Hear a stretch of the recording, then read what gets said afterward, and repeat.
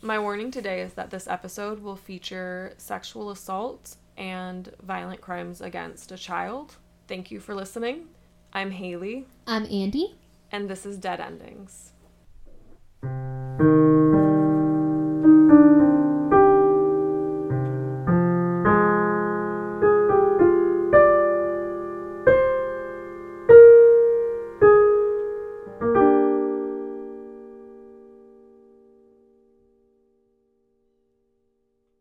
Okay, so in the last episode, I spoke about Jane. I mentioned a few other murders of young women that were occurring in Ypsilanti at the time. Oh, yeah. In this episode, we're going to discuss these women and their deaths. The next episode, I will get into more of the investigation and the man they arrested for the murders, but I really want to speak a bit about each of the girls because it's so easy to almost forget the reality of their lives. I mentioned Mary briefly in the last episode, but Mary Fletcher was the first of the co-ed girls to go missing in July of 1967. And even though it's been 54 years since her murder, her family still runs a website dedicated to her and her memory. I love that so much. I mean, why wouldn't you, right? Mary Therese Fletcher was born on December 4th, 1947 to Chester and Teresa Fletcher. She was their first daughter, but Mary had 3 brothers and 3 sisters altogether.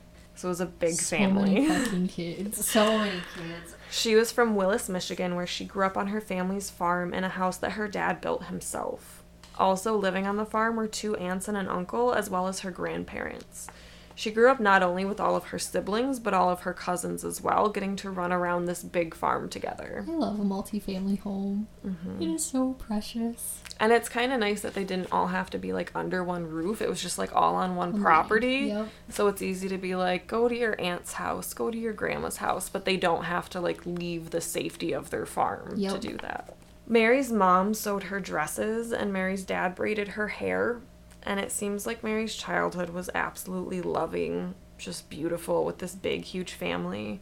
And every Christmas Eve, there was traditional Polish food and celebrations with both sides of the family. And Santa would arrive on Christmas Eve in person to hand out a present to each kid. Oh, Santa. They were all good kids. None of them were on the bad list. I love that. Her family called her Chi-Chi. Chi-Chi.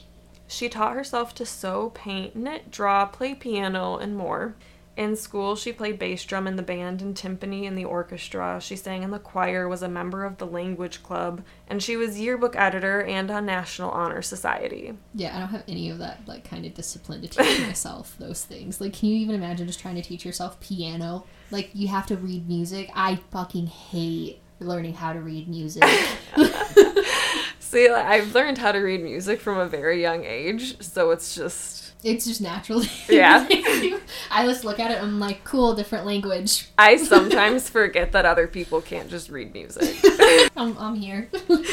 I remember learning in class, was it like every good boy deserves fudge? Those are the lines, and the spaces in between are FACE. All I got. I do struggle a little bit for, like, the higher notes and the lower notes that happen, where it's not actually on the what's it? The bars? I say, as I'm like, I know how to read music. But I remember, because when I was in orchestra, I would always have to, like, think extra hard about when it's, like, a lower note with, like, a line through it. I'm like, okay, that would be this. Whereas when they're on the actual lines, I know exactly what they are. Oh, man. Good job, Haley. It's hard. Good job, Mary. Yeah, good job, Mary. Her favorite band was the Beatles, which is very fitting for the 60s. She was what people would call a Beatlemaniac, even going as far as painting their portraits. Yes. Which was a little bit intense. I love a fangirl, though. But we talked about I can't really judge because all of my binders were covered in pictures of the Beatles in high school. Yeah, you had tons of stickers. Yeah, I still, like, I have books and, like, all sorts of... Oh, I know. I've seen them. My Beatles books. So I get it.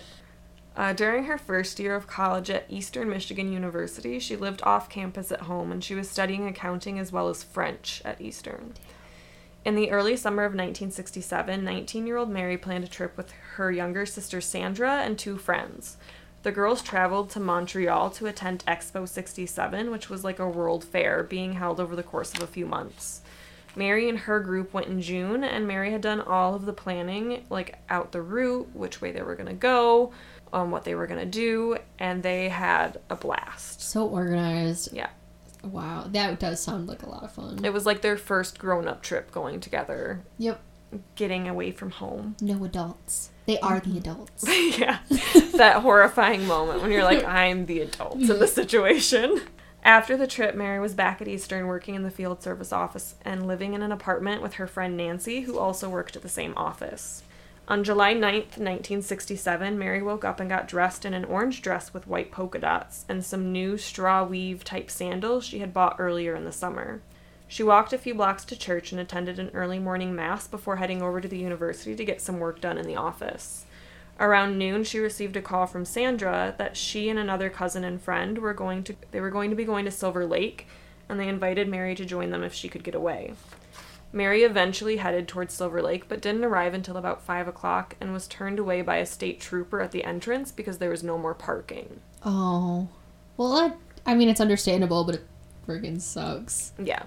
So Mary drove a few miles west to Half Moon Lake to see if her sister and friends had possibly headed there because she wasn't sure if they had maybe been turned away too. In the area of no cell phones. Yeah, but she didn't find them there. She still spent a little bit of time at the lake playing her guitar, and she was seen by like a mutual friend who was hanging out at the lake before she headed back home. Sandra and the friends, though, stopped by Mary's apartment after they had spent the day at Silver Lake, having no idea that Mary had tried to meet up with them but had been turned away. And Mary's roommate Nancy told them that she was out and wasn't back yet, so her sister and the friends waited for a little while, but when Mary still didn't show up, they left. Okay. Having missed them again, Mary arrived home not long after they left, and I guess the living situation with her friend wasn't going super smoothly. Roommates can be fucking hard. It doesn't seem like it was super toxic, but you know how it is trying to live with people, especially when you're still young and you're in college. And her roommate's boyfriend was always at the apartment. I think Mary spent a little bit of time hanging out with them before being like, this is weird. I'm gonna go. You guys can keep playing house. I'm gonna go for a walk. Yeah. And this was a little before 8:30. She left for her walk. Mary didn't seem to have a destination in mind, but was just going for a stroll to get out of the apartment, maybe to see who she ran into. It's a college town. You're just seeing where your night goes. I loved walking around town when I was younger. It was just the thing to do in a small town where there wasn't really that much else to do. So a neighbor saw Mary walking back home around 8:45, so not long after she left, within 20 minutes. When a car pulled up along next to her. The driver slowed down and said something to Mary, and Mary shook her head and kept walking. The car sped off, circled the block, and came back around, pulling into a driveway in front of Mary, blocking her path, which is so creepy. Yeah, that's when I would turn like around. The driver spoke to her again and again. Mary shook her head and walked behind the car and continued on her way. The car pulled out of the driveway and sped off, and the neighbor watched until Mary was within sight of her own apartment building. Ah, good neighbor. Good Samaritan. The next morning, Sandra received a call from Nancy asking if she'd heard or seen Mary. Mary had never returned home from her walk. Sandra called their mother, who headed over to the apartment, and she noticed that Mary's car wasn't parked in its usual reserved spot, but was at the other end of the parking lot, which was strange. And I still don't really understand. If it got moved by, I don't know. If somebody moved it, why would they move it? Yeah, Because that's what I was wondering too, and maybe she got in it and was going to drive away and then was stopped, but then what would convince her to get out when she was in her car? I would want to stay in my car after a creepy situation like that, if that had happened after the creepy situation. A car pulling up next to her. Yeah. I'm sorry, but when he or they, I don't know, knowing that the neighbor saw her shake her head no, I'm just imagining this person being like, you're really hot, get in my car right now. Do you want to ride, babe? Yeah. Yeah, and she's like, oh no, thank you. Nope, this is creepy. So Mary's mother called the field service office where Mary worked and was told that Mary hadn't reported into work that day, and Mary's mother called Mary's father, and he told her to call the police right away. They knew that something was wrong. The police took the information, but Mary was a college student who hadn't been gone even a whole day yet, and the police just kind of went, I bet she'll turn up. Give her time. But this is, like, so far from her personality. Like, if parents are telling you that this is not normal... They like, should listen to them. Listen Take to the that parents. into account. So the Fleschers had a horrible feeling of impending doom almost immediately. They knew their daughter. They knew this wasn't like her. And they knew something was wrong. Her father later said that first night that he knew he wouldn't see his daughter again and that she was gone. Oh, that's so... That gives me shivers. When a few days went by and Mary still hadn't turned up, the police assigned Ronald Schoonmaker to the case. He had a daughter who was Mary's age, and he took the case more seriously, even though there wasn't much to go on. Someone should take it seriously. Like, he could relate. And Yeah. was like, okay, yeah, if this was my kid... I would be concerned we need too. to find him. Yep. So police were unable to identify the driver of the car, which the neighbor described as possibly maybe being a bluish-gray late model Chevy, but the lighting wasn't good, so the neighbor wasn't sure, and it could have been something else. Which, like, thank you for watching her walk to her apartment building and get within sight of it, but that description is not helpful. Not at all. Schoonmaker had her car searched by police technicians for any evidence, and some items from her apartment were taken and sent to the lab in Lansing, Michigan, in the hopes of identifying any fingerprints that weren't Mary's, just in case somehow, some way, she met with foul play under different circumstances. Yeah. They were just covering all the bases. Good. Because realistically, like, they don't know that maybe she did get home and maybe something had happened with Nancy and the boyfriend. Not that it did, but Yeah. just if you're a police officer, like, you need to... Make sure all of it's cleared up. Yeah. The detectives even went so far as to investigate a waiter that Mary, Sandra, and their friends had while at Expo 67 in Canada, because he had exchanged addresses with the girls and had promised to write. But that didn't pan out. Weeks went by and nothing else came up in the investigation. Yeah. Just imagine being a waiter being like, I didn't hurt her. I was waiting this table in Canada. Yeah, he was just like, they didn't even tip me either. I was gonna write. But... So, on August 7th, 1967, about a month later, 2 teenage boys were about to get to work in an overgrown field less than a 10-minute drive north of where Mary was last seen. They were going to be doing something with a tractor. I don't know what tractors are really used for. I'm not a farmer. But as they were getting started, they heard car doors slamming nearby and thought they heard multiple voices. They decided to be nosy and tried to sneak over to where they could hear the car and the property, because sometimes, like, teenagers would use it as, like, a lover's lane, like, kind of meetup. And even though it was, like, morning, middle of the day, they're like, oh, what's going on over here? Like, people are loud, like... People are nosy, they're just like, Yeah. So they heard the car pull away, and as they approached the area, they could see tire marks and could smell something decaying. Oh. Which, honestly, isn't that much of a red flag, especially in farmland, like, in the summer. Like how sometimes you'll be driving with your windows down in the car and you can be like, oh, something is dead nearby. Oh, yeah. Going up north yesterday, there were so many dead deer. So at first they thought that they had the same thought, like it's just something's dead nearby. But then they saw a dark mass on the ground and something about the sight of it didn't look right. At first, like, okay, maybe it's a deer. But as they got closer and the longer they looked, they were like, oh, no. They reported a possible body to police, who again at first responded a little casually.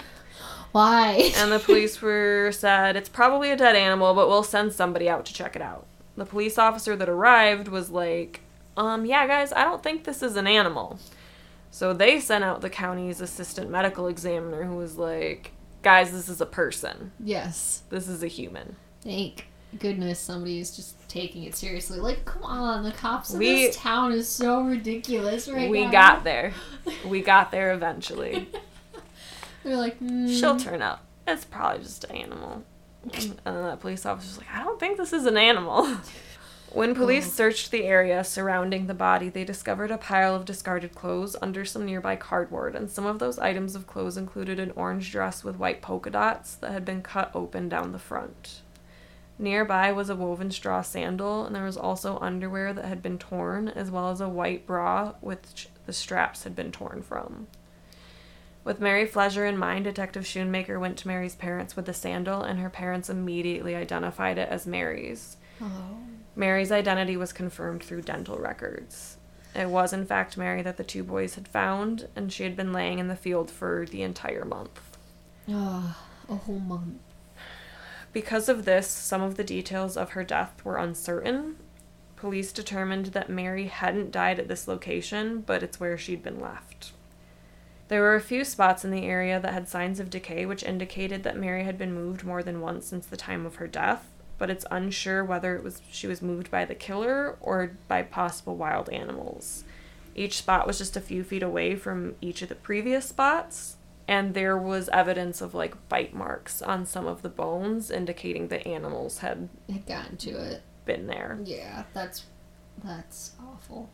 But there were paths in the grass that led up to where Mary lay, and police took this to be signs that somebody had come back to the body on more than one occasion, and that possibly more than one person had been there, but I feel like that might be a stretch to be there's paths in the grass, maybe two people, maybe they just took different paths up to her body each time. Yeah. Mary's autopsy was done the day after her body was found. One of her hands was missing, and some fingers from the remaining hand was missing as well. It's not known for sure whether this was animals or something the killer had done. Both feet had been severed at the ankle, and there was no evidence there of animals chewing or any sawing. It seemed that her ankles and the bones there had been smashed. Oh. The lower part of each tibia and fibula bones, which are the long bones in your calf, were shattered, and there were some broken bones in her hand, too. The medical examiner located some abrasions along her body, which implies that Mary had been beaten, and she also had a long cut wound along her back.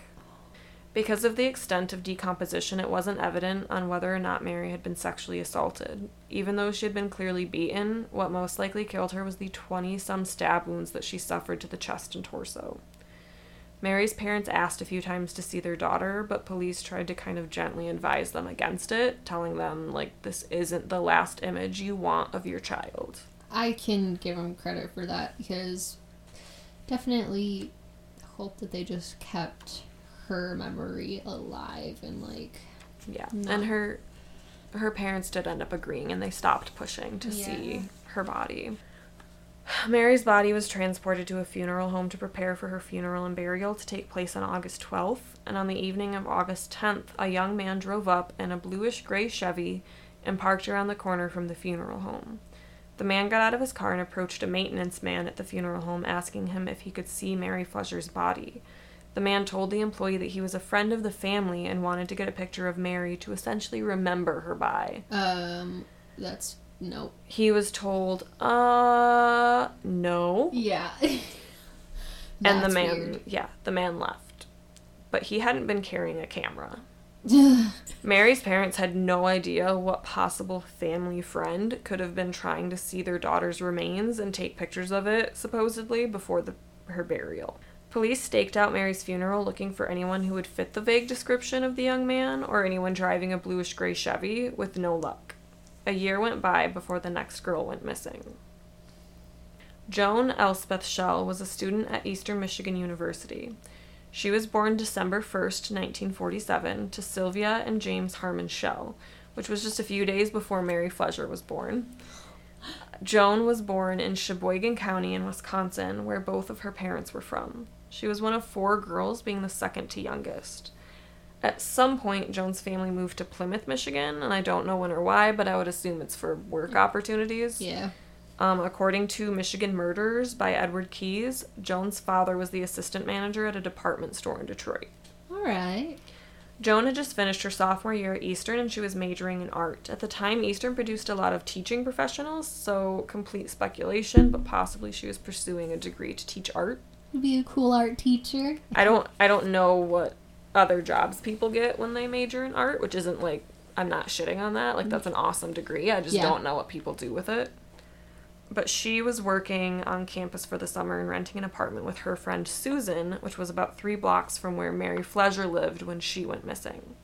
So very similar circumstances of working on campus, living with a friend, living in the same tiny area. Yeah, that's a little disturbing. Joan was petite and had dark brown hair to her waist, which I'm very jealous of. It looks very healthy in the pictures that I've seen. Joan had spent the weekend visiting her parents in Plymouth, which was less than 20 miles east of Ypsilanti, and on Sunday, June 30th, she was dropped back off by her parents in Ypsilanti after dinner. Joan had planned that evening to see a man named Dale, who was technically her fiancé. They'd been together for 3 years, and her parents did not approve of Dale, who was AWOL from the army. He was staying and working in Ann Arbor under a fake name. So Joan and Dale's engagement was like a secret. It had to be if he's AWOL. Yeah. Joan spoke with Dale on the phone after she got back to her apartment and agreed to catch a bus to Ann Arbor to see him. She went to wait at the bus stop, and her roommate tagged along to wait so that she wasn't alone. Which, yes. Good job, Susan. But the bus drove past a little while after 11 p.m. without stopping. Oh. What the frick? It appeared to be full, and it just kept going. The bus driver's like, I won't let these ladies stand. They can just wait another round. So now as an adult, when I think about this, I'm like, that would be the end of my night. I'm going to just go to sleep. Yeah, it's watch 11. a show. But that would be the end of my evening. Yep. But Joan was stubborn, and she was 20 years old. She had all this energy. Yeah. She wanted to see her fiancé. And so she wasn't going to let this hold her back from her plans. If she couldn't catch the bus to Ann Arbor, she would hitchhike there, which at the time so many people did, and it wasn't uncommon. But not long after, a red convertible pulled up, and it had the black hood cover thing on it, and there appeared to be 3 young men inside. Joan asked if they were going to Ann Arbor, and they told her they were, and Joan started to climb into the back. According to Susan, she tried to stop Joan and be like, hey, don't do this. Yeah, which is what a good friend would say. But Joan promised to call her and let her know when she got to Ann Arbor and climbed in anyway. Susan said that she watched the car drive away and proceed to turn in the wrong direction if someone were headed to Ann Arbor.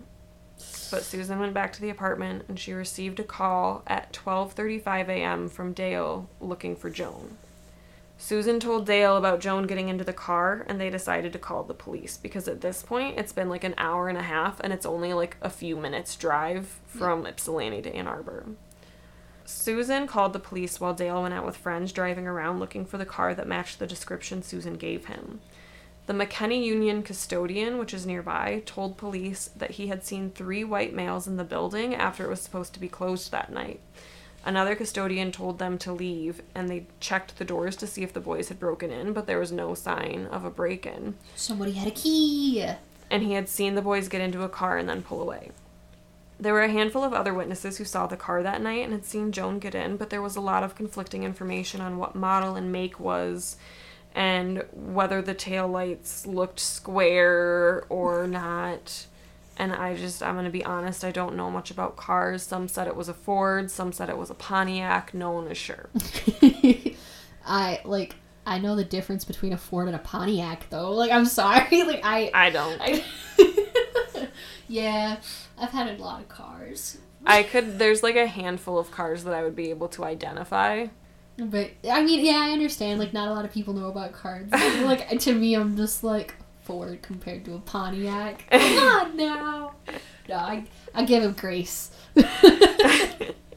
We each have our areas of knowledge. Yes, we do. On July 5th, 1968, roughly 10 minutes from where Joan was last seen, construction workers along Glacier Way in Ann Arbor smelled the distinct smell of what they believed was a dead animal. Obviously, we can guess based on the subject matter of this podcast that it was not a dead animal. It's never a dead animal. I think sometimes it is. I hope so. I'm excited for those moments. After inspecting the source of the smell, they discovered the body of a woman left off the side of the road, and the workers immediately notified their foreman, who notified police.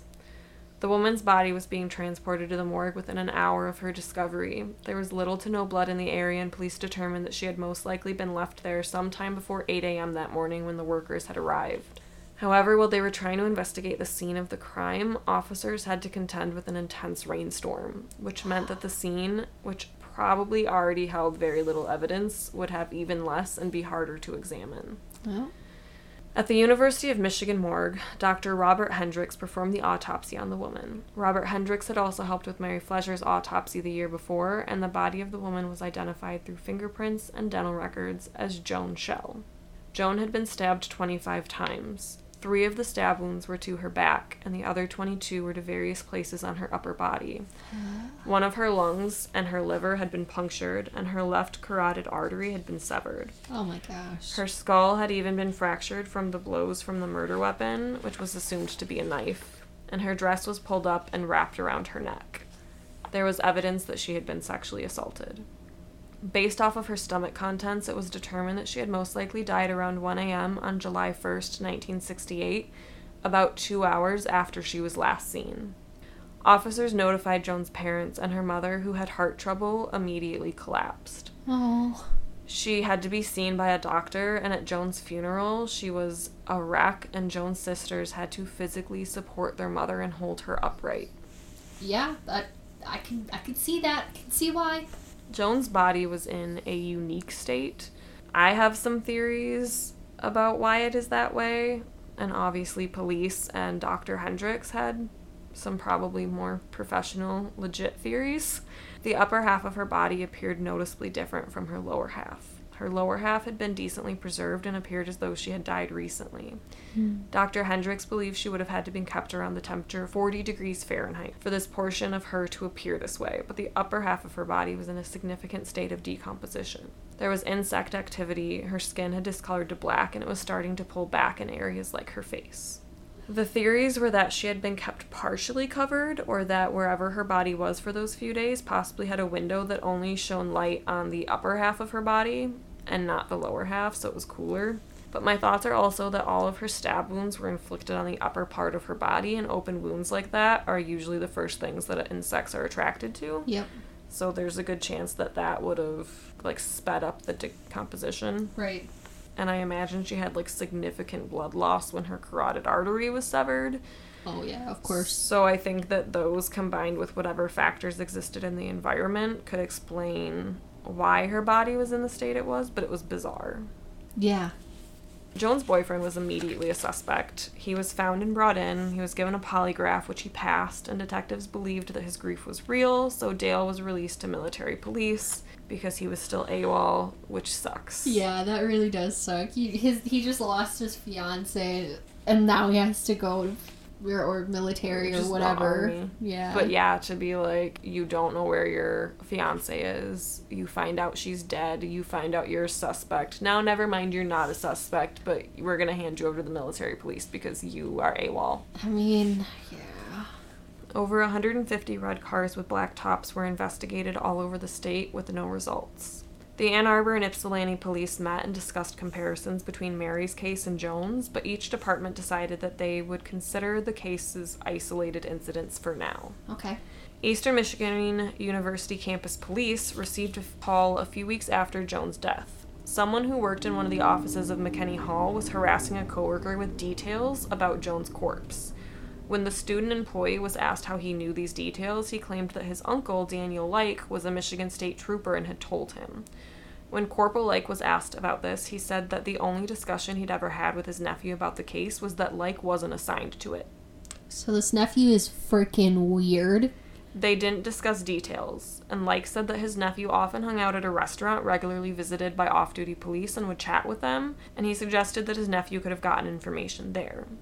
Like's nephew, John Norman Collins, told police that he was in Centerline, Michigan, about 50 minutes away visiting his mother when Joan had gone missing. Police did not follow up on that alibi or try to find out for sure where he'd gotten the information about Joan's body. Oh, this young man was visiting his mom. Why question that? I think maybe the relation to the state trooper helped him in that, where they just said, oh, he's just kids. Nepotism. Those darn kids. Talking to the police about weird things, wondering knowing about weird cases. Corpse details. What the... Oh my goodness. So 1968 slowly turned to 1969, and on March 21st, Jane Mixer was found murdered in a cemetery in Denton Township, a few miles away after she was reported missing. She had arranged a ride home to the west side of Michigan to see her family, but never arrived, and was found the following morning having been shot twice in the head with a .22 caliber gun and a ligature tied around her neck. And we talked about her in the last episode if you want more information. Check out our last podcast. The next victim was found the day after Jane Mixer's funeral. Maralynn Skelton was born on March 4th, 1949 in Wayne County, Michigan, to Archie and Helen Skelton. It's said from some sources that her parents were both heavy drinkers and that Archie had a temper. She grew up in Romulus, which is about 15 minutes east of Ypsilanti. Maralynn had an older brother and an older sister, and she played clarinet in the school band and was reportedly an intelligent kid. At the age of 15, her IQ was recorded to be 123, which would be considered above average. Hell yeah, she's smart! Around the time she started high school, though, something changed in Maralynn. She had started making her way over to Ypsilanti and hanging out with the older kids around the colleges. She seemed to really connect with the hippie crowd of young adults and their use of drugs. She was too cool for school. She was lying often to her parents about where she was going and what she was doing. In the fall of 1968, Detective Beverly Scannell was called to Marylynn's school by the counselor there to talk with Maralynn. She had been in trouble for truancy and bad behavior, and Beverly spoke with her, and Maralynn confessed that she had been taking a variety of drugs regularly for the last 2 years since she was 13 years old. Wow. Maralynn had been smoking pot, as well as using acid, speed, and various uppers and downers. She admitted that she was in really deep and wanted to get better. Clearly, Maralynn needed help, so Detective Scannell made a deal with Maralynn that she wouldn't press charges or get Maralynn into trouble if she would become a police informant. That's the exact kind of help she needed, not rehab, being a snitch. So again, a 15-year-old child admits that they've been heavily using drugs since they were a 13-year-old child, and this detective says, okay, you're going to be an informant at a high school and tell on college kids. What the heck? Oh my gosh, Beverly. Yeah, she could have done better. There is no evidence that Maralynn was a particularly good informant. I wouldn't be. No. But a few months later, in January of 1969, Maralynn was hospitalized, and her mother told everyone that Maralynn was having complications related to the flu. I think that she had told people that Maralynn had taken too many flu shots, or gotten too many flu shots. It's the flu shots, not all of the heroin. Or like why acid. would she be going and getting a bunch of... You just need one. Yeah. Oh, gosh. Maralynn had actually overdosed on heroin. Spot on. Beverly Scannell did try to confront Marylynn's parents at this point, but they were heavily in denial. While in the hospital, Maralynn had a lot of her hippie friends visit and check in on her, including her boyfriend, 19-year-old Michael Millage. She had met him in the counterculture scene she was a part of in Ypsilanti, but her parents were not fans of Mike or Marylynn's other friends. But it seems like they had kind of given up on parenting Maralynn at that point. Yeah. Them flu shots. Yeah, they were done trying to look out for their daughter. And on March 4th, 1969, she turned 16 years old, and Mike Millage gave her a ring and asked her to marry him, and she said yes. Yay. Which is, she's a kid. I know, it's like, I just They're cringe. both kids. Which is, like, I'm happy for her. She's trying to get out and, like, live the life she wants, but it's, like, so hard because it's just, like, you guys are babies.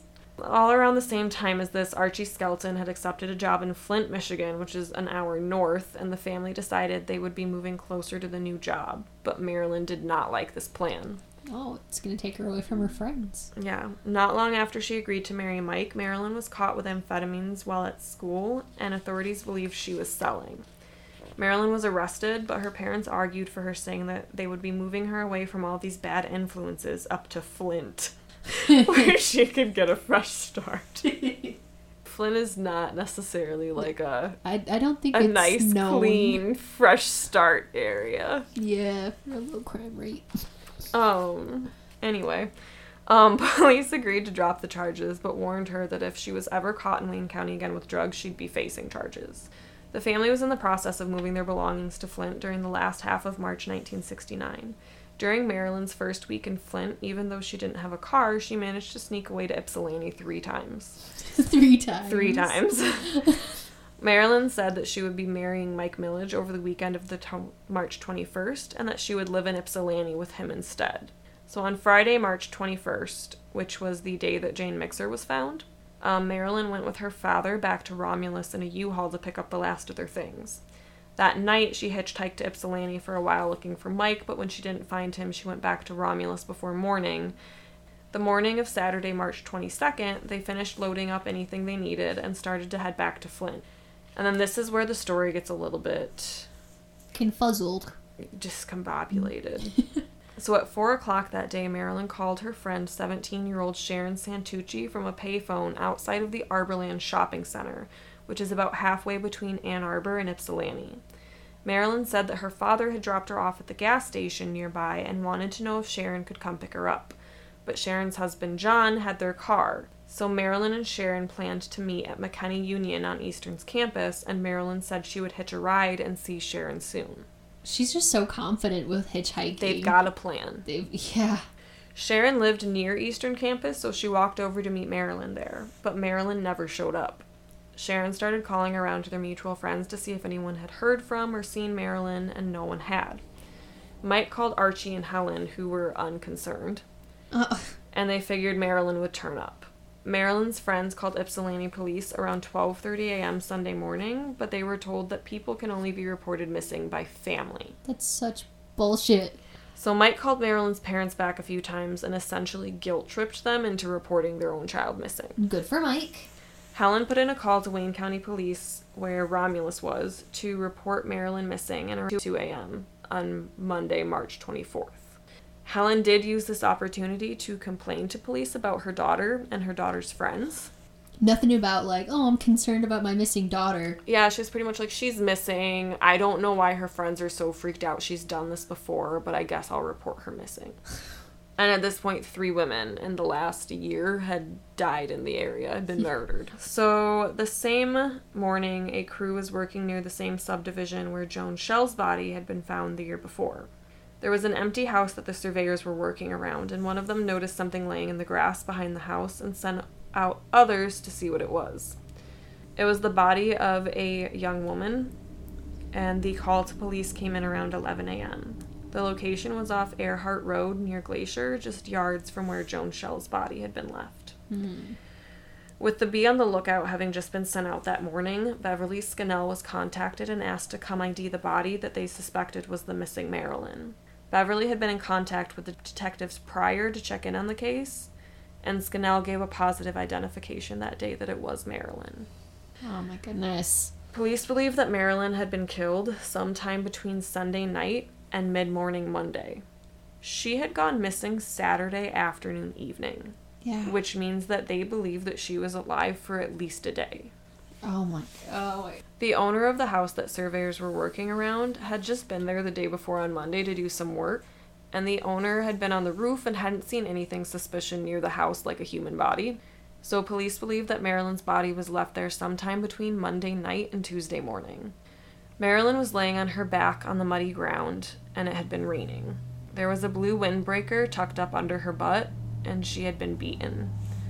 There were impressions in her skin that showed that she may have been bound and tied up, and there were clear belt buckle impressions across her body. She had a ligature tied around her neck, but when Robert Hendricks did the autopsy, he determined that Maralynn had died due to brain damage from her beating. She had a massive compound fracture of her skull, her right eye socket was crushed, and she had a white cloth shoved in the back of her throat. The clothes that she had been wearing when she had gone missing were near her body, and this is a particularly rough trigger warning, but there were signs that she had been sexually assaulted, even though there was no semen present. Her killer had left a roughly foot-long stick sticking out of her vagina. I couldn't find a source that could say whether this was done before or after she had died. There was mud on the bottom of her shoes that matched the area, and police believe she may have walked herself into the area or been led in there. Nearby, they believe they found the murder weapon, which was a tree branch with blood and what seemed to be human hair on it. Police spoke with the family and got a confusing answer over how Maralynn had gotten to Ypsilanti on that Saturday. Maralynn had told her friends that her father had dropped her off. Her mother came into the station and said that Archie had threatened the family and that he didn't actually give Maralynn a ride that day, but that Marilynn's brother and his friend gave police a ride that day. But if she said that, then Archie said he was going to kill the whole family. That's weird. Yeah. So police polygraphed the parents, and Helen's results showed that she was being truthful, and Archie, who had stuck to his story that he had dropped her off, showed signs of deception, and he confessed that he lied and that his son and the friend had been the ones to give Maralynn a ride. When asked if he had killed his daughter, he said no, and the polygraph implied that he was being truthful. Yeah. I don't understand her family with the story. I don't know if Archie was just worried that his son would be suspected of being involved.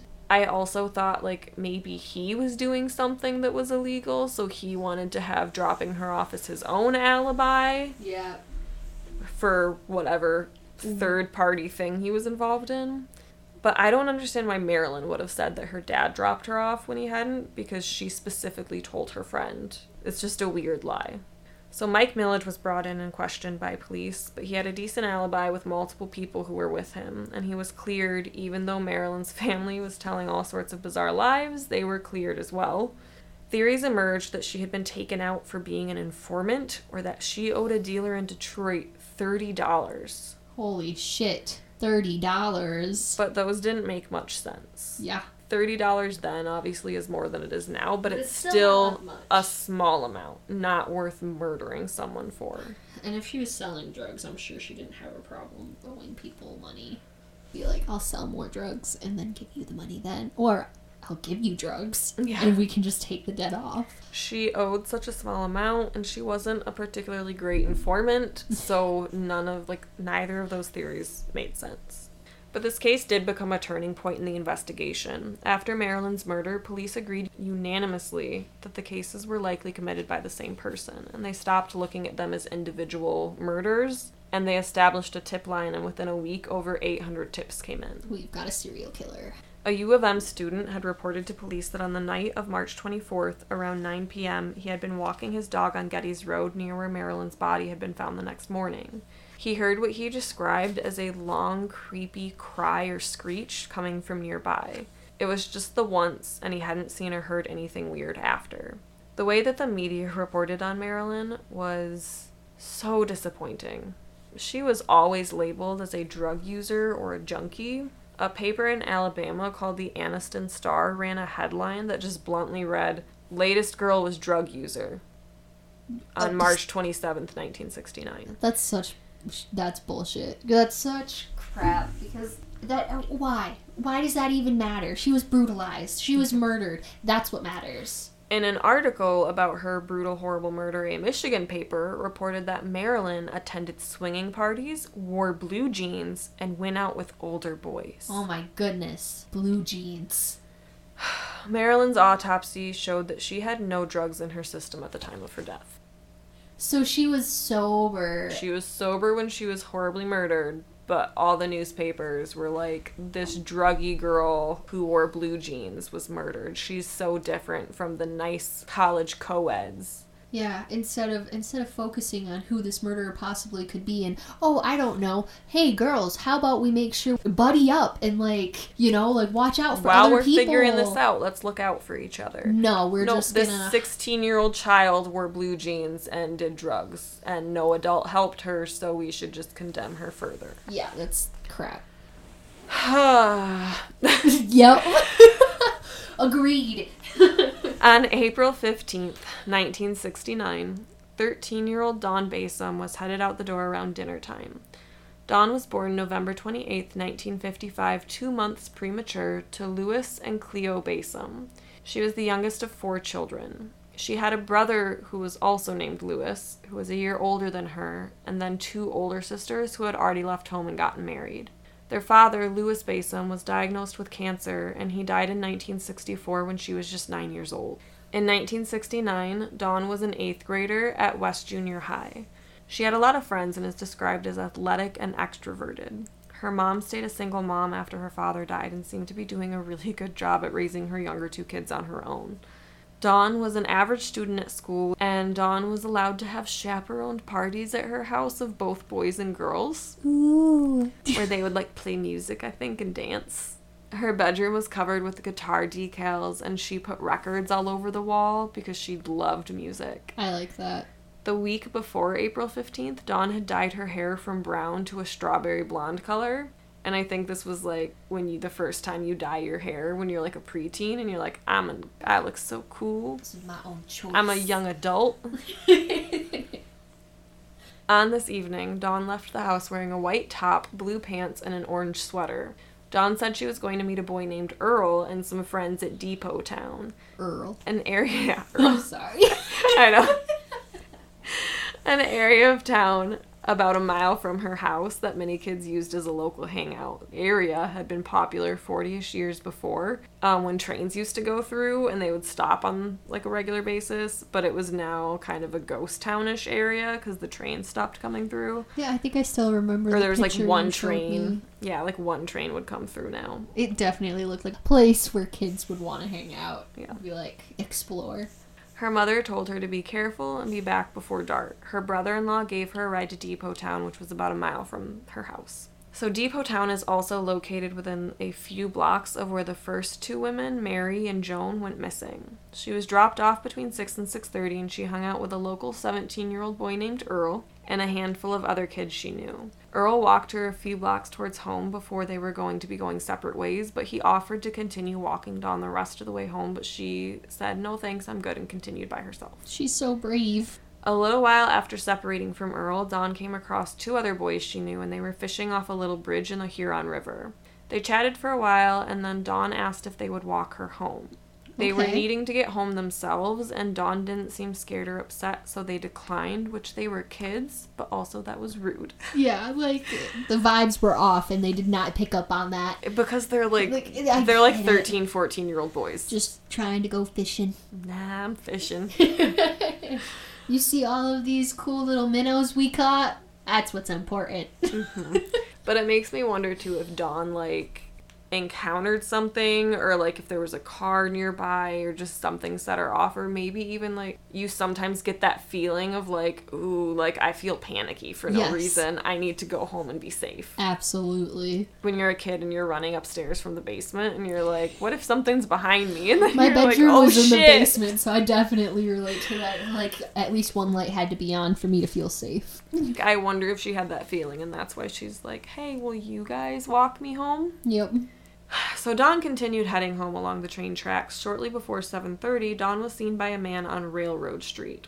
This man regularly came out to watch the passenger train, the Wolverine, make its short stop to switch tracks before it heads out again. The train arrived on time at 7:25. The man and some crew members from the train said they saw Dawn hurrying along the tracks.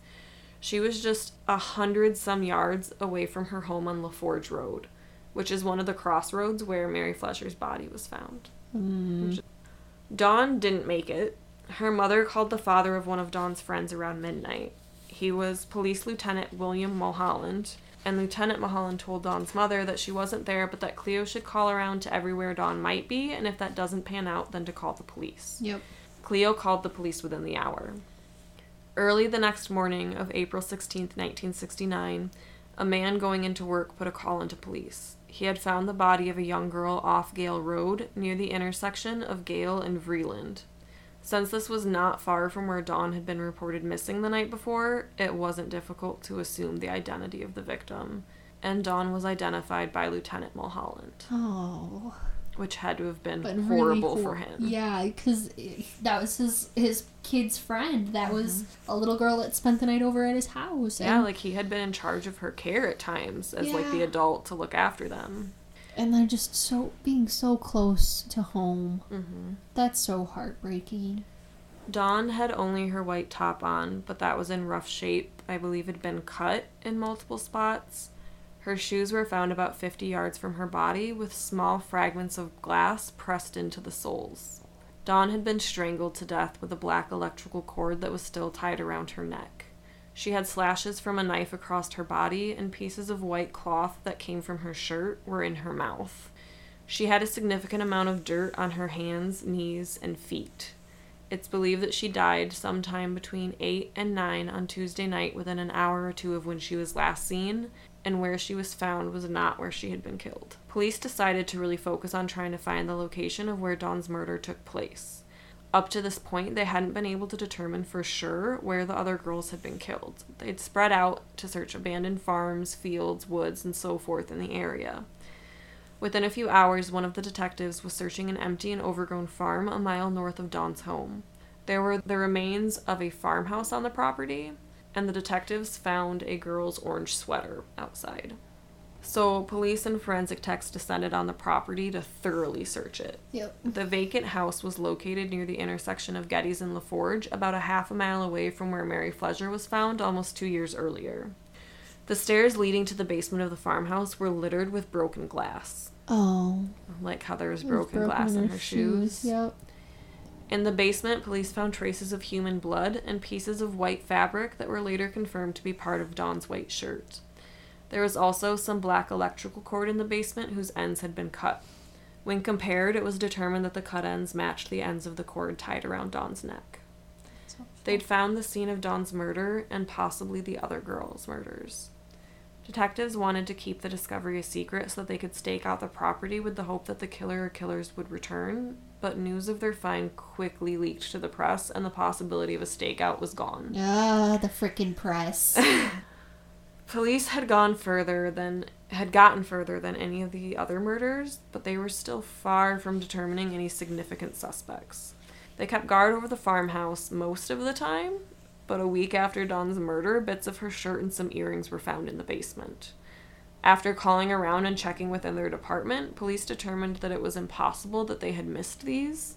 They said that they searched every inch of the basement and those items hadn't been there, so they believed that at some point the killer had been able to sneak back in. Yeah. But they thought that the killer was taunting them. On May 13th, the farmhouse where her murder took place burned to the ground. Oh. Eventually, the police arrested 3 young men on charges of arson. They'd apparently been drunk and started the fire, but it determined that they weren't involved in the murders. They just wanted to ruin something that possibly could have more evidence to help the investigation. Right. No big deal. A few days later, 5 cut lilac stems were found at the site, and possibly police speculated for the 5 victims. Alice Elizabeth Callum was born on Christmas in 1947 in Indiana to Joseph and Dorothy Callum. She was one of 3 children. Her father worked as a chemist, and at some point the family moved and settled in Portage, Michigan, just south of Kalamazoo. In high school, Alice was described as serious and quiet while still being charming and likable. She was a good student and an avid book reader. After graduating from Portage High School, Alice began attending University of Michigan, and she graduated in May of 1969 with a degree in fine arts. She had decided to stay in Ann Arbor over the summer and take a few more classes to get a teaching certificate. She was considering continuing school and going for her master's degree. Alice's last semester of college, she had met a student from Egypt who was studying for his doctorate at U of M, and Alice seemed interested, and they may have even gone together for a bit, but at the end of the semester he returned to Egypt. You go, Alice. But Alice told her friends that she might try to get a teaching fellowship at the University of Cairo. It's a true love story. I like it. On Friday, June 9th, Alice was going about her life as she would every day. She and a friend were renting an apartment in a cute house in Ann Arbor with a big elm tree in the front yard, and her roommate was gone for the weekend visiting her own family. Alice's friend Ben had come over, and they were working on a photography project together. Alice had converted her closet into a darkroom to develop photos. I love that. Ben and Alice had been traveling around the area photographing the desolate and decaying farms and farmland that was apparently abundant in the area. But it got late, and Ben left his enlarger with Alice, and they made tentative plans to finish developing photos at some point over the weekend. Which, Alice is so cool. Like, we've talked about this before. Yep. Like, Alice is such a cool human being. Real cool photographer, and she had, like, such a really awesome fashion sense, too, if I remember correctly. The next morning, on Saturday, Alice woke up, and we know she did a few errands that day. She mailed a letter, she bought a pair of purple shoes, and she spent time with a girlfriend who dropped Alice back off at her apartment around 8:30 that night. Some people who lived in the building said hello to her as she headed towards her door, and this was the last confirmed sighting of Alice Callum. Alice was excited because she was planning to attend the birthday party of a local musician she had met through mutual friends just a few weeks prior. Yes. There would be about 200 people at the event being held at the Depot House, which is different from Depot Town, where Dawn Basom went missing in Ypsilanti. The Depot House was in Ann Arbor, and it was an abandoned freight house that in 1969 was being rented out for events and parties like this. Yeah, that was just like the very square building. Yeah. Yeah. Like right by the train tracks. Yep. Depot House was a half mile from Alice's apartment and a 10-minute walk. She got ready in a white mini skirt and purple blouse, and she wore a headband that had a letter A affixed to it. She put on a raincoat that had multiple color stripes, and none of her friends had come forward saying they had given her a ride, and there was no record of any car or taxi service being requested. And I'm assuming that because she put on her raincoat, she was gonna walk. It's safe to say she had plans to walk. Yeah. Whether or not she made it to the party isn't clear. I personally don't believe she did. Okay. Some people who didn't know Alice themselves stated that they saw Alice there and they saw her dancing until about 2 a.m. A girl told police that she saw a girl in a white miniskirt and a purple shirt making out with a bearded, mustachioed man outside before getting into his car and leaving with him. Oh. But when police talked to the girl's boyfriend, who she said could confirm the story, he told police he didn't remember seeing any girl with that description outside, let alone a couple making out. He's like, my girlfriend's just a little crazy. Or he wasn't paying maybe attention. Maybe he wasn't, yeah. I don't know. That's true. We don't want to discredit her, mate. So Alice's friends who were there, as well as an ex-boyfriend of Alice's, say that they never saw Alice at the party that night, but that there was a girl there who looked a lot like Alice to the point that they almost mistook her for Alice themselves. Oh. So there's the belief that other people who didn't actually know her saw this girl, and because they looked enough alike, they were like, oh yeah, I saw that girl. That makes sense. Over the weekend, Alice's photography friend Ben tried to call her, but she didn't answer. He stopped back over and was let into her apartment, and he found the photos still sitting in the rinse for developing. And he thought this was weird because Alice knew not to leave the photos in the fluid for a significant length of time because it ruins the pictures. Yep.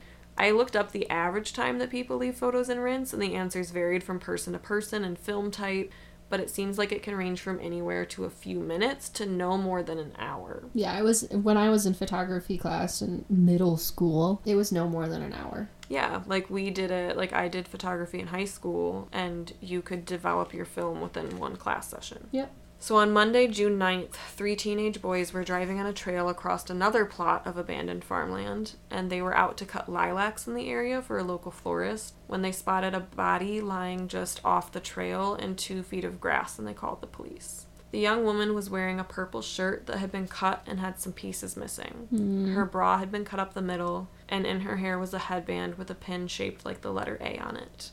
Her black slip had been cut and tucked up under her butt, and the white mini skirt lay on the ground next to her. Her pantyhose had been cut in the thigh and the crotch area, and her underwear had been cut off and placed between 2 of her toes. There was a single purple shoe at the scene, and she was wearing a velour raincoat with purple, red, white, black, pink, and green stripe. That's fun. I know. Little side note, that sounds like a really cool coat. Yes. There was 8 cents in the right-hand pocket, and in the back of the coat there was a tag from a store in Kalamazoo. There was no blood pooled under her body, so they were able to determine she'd been killed at a separate location. The girl's body was sent to the U of M morgue to be autopsied by Dr. Robert Hendricks. Thank you, Hendricks. While police officers go question the store where the coat had been purchased in hopes that they might be able to identify the girl, but that didn't pan out. Hendricks, in the meantime, determined the cause of death was from a gunshot from a .22 caliber gun to the top of the head that went downward back towards the spine.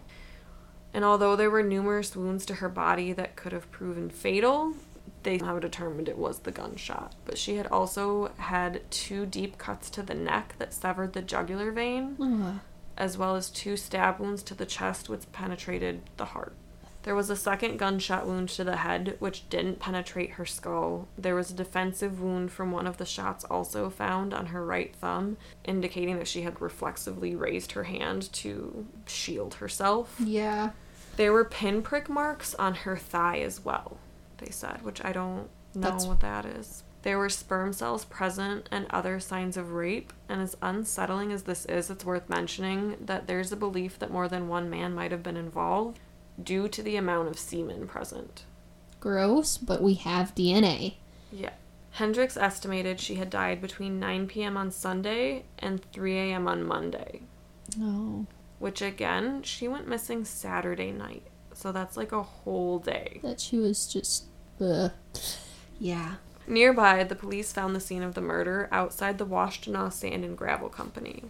They found blood as well as 2 buttons that matched the buttons from the raincoat. 2 brown loafers were found, and one had a little bit of toilet paper with a pink pattern placed in the heel of the shoe. Police released an image of Alice's face and mixed reports on whether it was a cropped photo of her face after death or just an artist's sketch. But either way, they published it in the paper hoping to help ID the girl since they had no missing persons in the area of her description. Okay. On Tuesday, Alice's roommate came into the police station saying that she had been gone over the weekend, and when she returned, her roommate was nowhere in the apartment and she still hadn't gotten back. Alice's friend Ben called the police around this time as well. Tuesday night, Joseph and Dorothy Callum sat in their home flipping through a newspaper when they saw their daughter's face as a Jane Doe murder victim in Ann Arbor. Oh. Joseph called Michigan State Police and told them he believed his daughter was the unidentified girl. Her roommate at that point had been shown the body, but had only gasped and looked away before muttering she thought it was Alice. But wasn't probably sure. She was horrified. Yeah, because it's understandable to be horrified from. Oh my goodness, her parents, they're just in the newspaper. They didn't have any idea. And Ben was brought in to ID Alice, and he did so. And Ben later said that, the image of Alice has stayed with him his whole life. That makes sense. When police searched her apartment, they found that her purse and wallet were there, and the toilet paper in the bathroom had a pink pattern on it that matched the toilet paper found in the brown loafer at the murder scene. Her purse and wallet being at home are really, really weird. That makes me think maybe she was just gonna, stop in at the party for a minute, and then come back, and that's why she was, leaving the photos in the film, or in the rinse. Then the brown loafers, those were shoes that she already had. Makes me think that she wore those to walk, because you don't want to walk in brand new shoes that you buy, because she had the purple shoes with her. You can't she was probably she's probably going to walk to the party in the brown shoes and then switch them out for the purple shoes. Yep, that makes sense to me.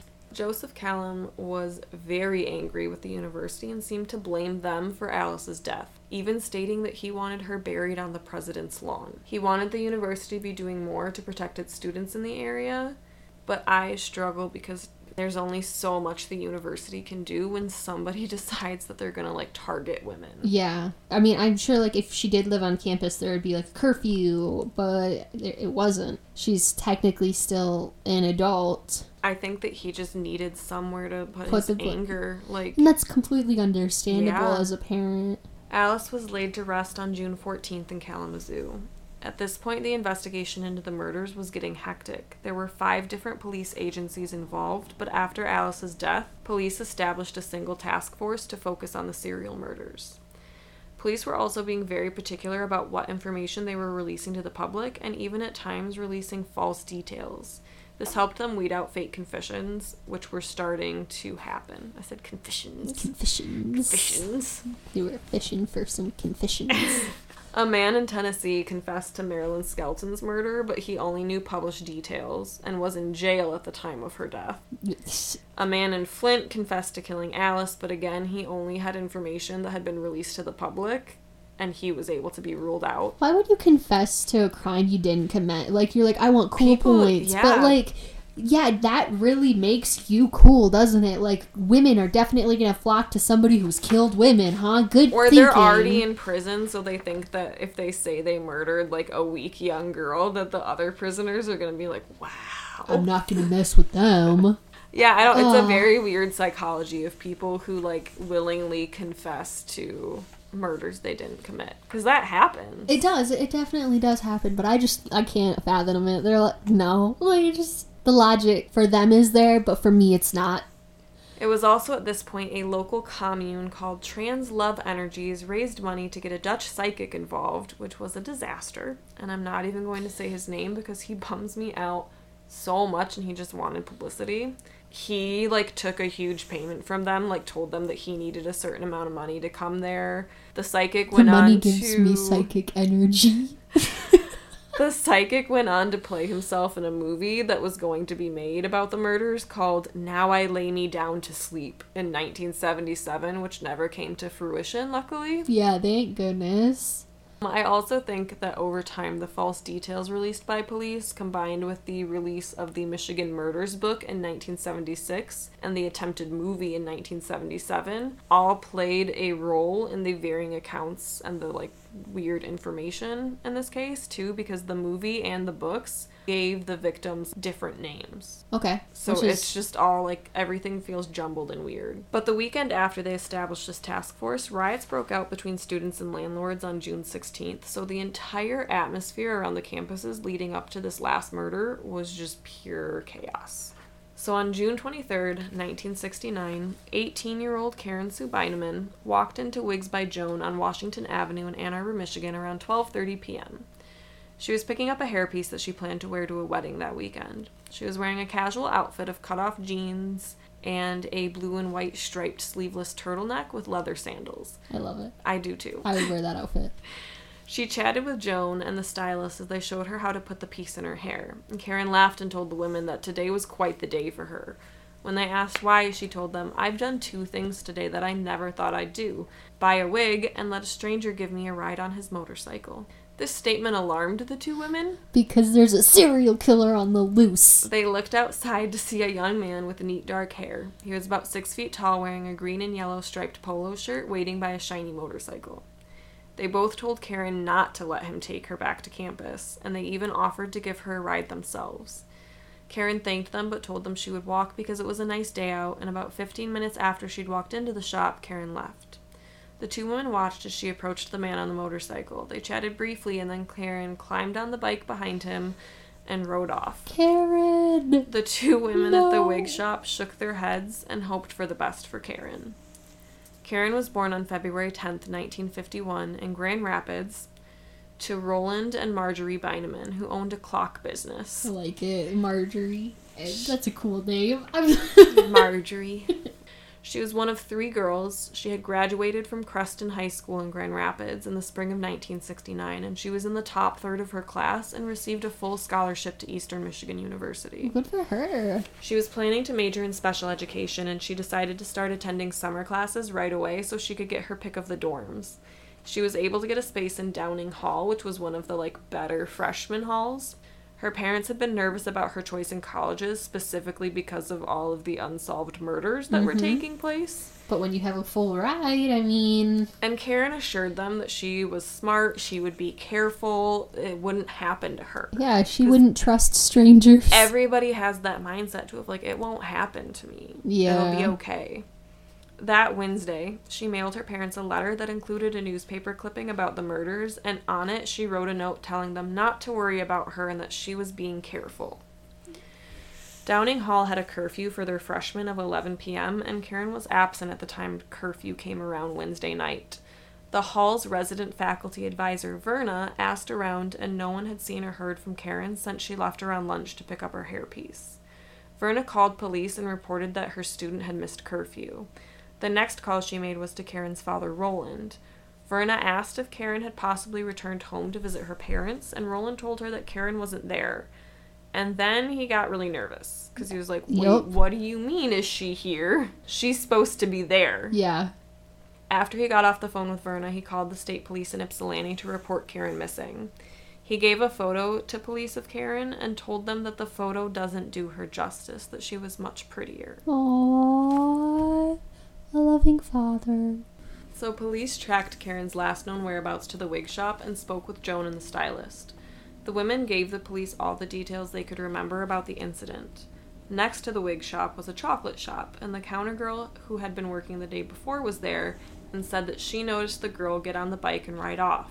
But the counter girl at the chocolate shop was a big motorcycle fan and identified the motorcycle as a Triumph and corroborated what each person was wearing. Nice. Another girl that police interviewed said that a man matching the description and outfit had tried to pick her up in the area on his motorcycle just a little before noon on Wednesday.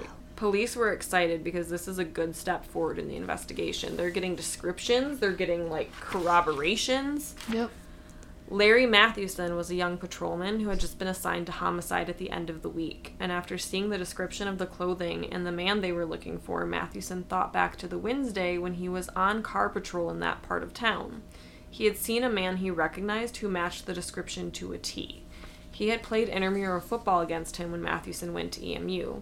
He headed out to the fraternity house he knew this guy was a part of, and the frat house told him that it sounded like John Norman Collins. John loved bikes and fit the description, but he'd been kicked out of the fraternity, and they gave Mathewson his new address. Wonder why he got kicked out of the fraternity. We'll get there. He headed over and parked in front of the house where Collins was renting a room.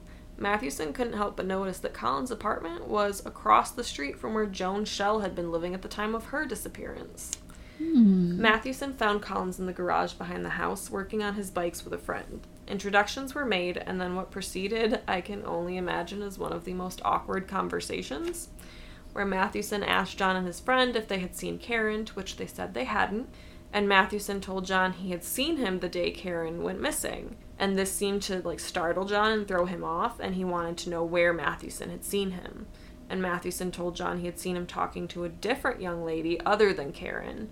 And John told him, oh yeah, I'd stopped and I talked with a friend. So Mathewson asked for the girl's name and the address, and then said to John, so, hey, I noticed too that you were wearing, the exact same thing in the description of the suspect we have. It's very coincidental. Did you happen to see anybody, about your height, with, your color hair and haircut, riding a motorcycle similar to this one that day? That you're working on right now? That it might be a triumph. And John's like, weird, no, I didn't see anybody. Not at all. So then a third friend walked into the garage calling out to John that he had his new license plate. And John gave the friend a dirty look, and Mathewson said he would be on his way, but he stopped and started writing down the license plate numbers on the motorcycle.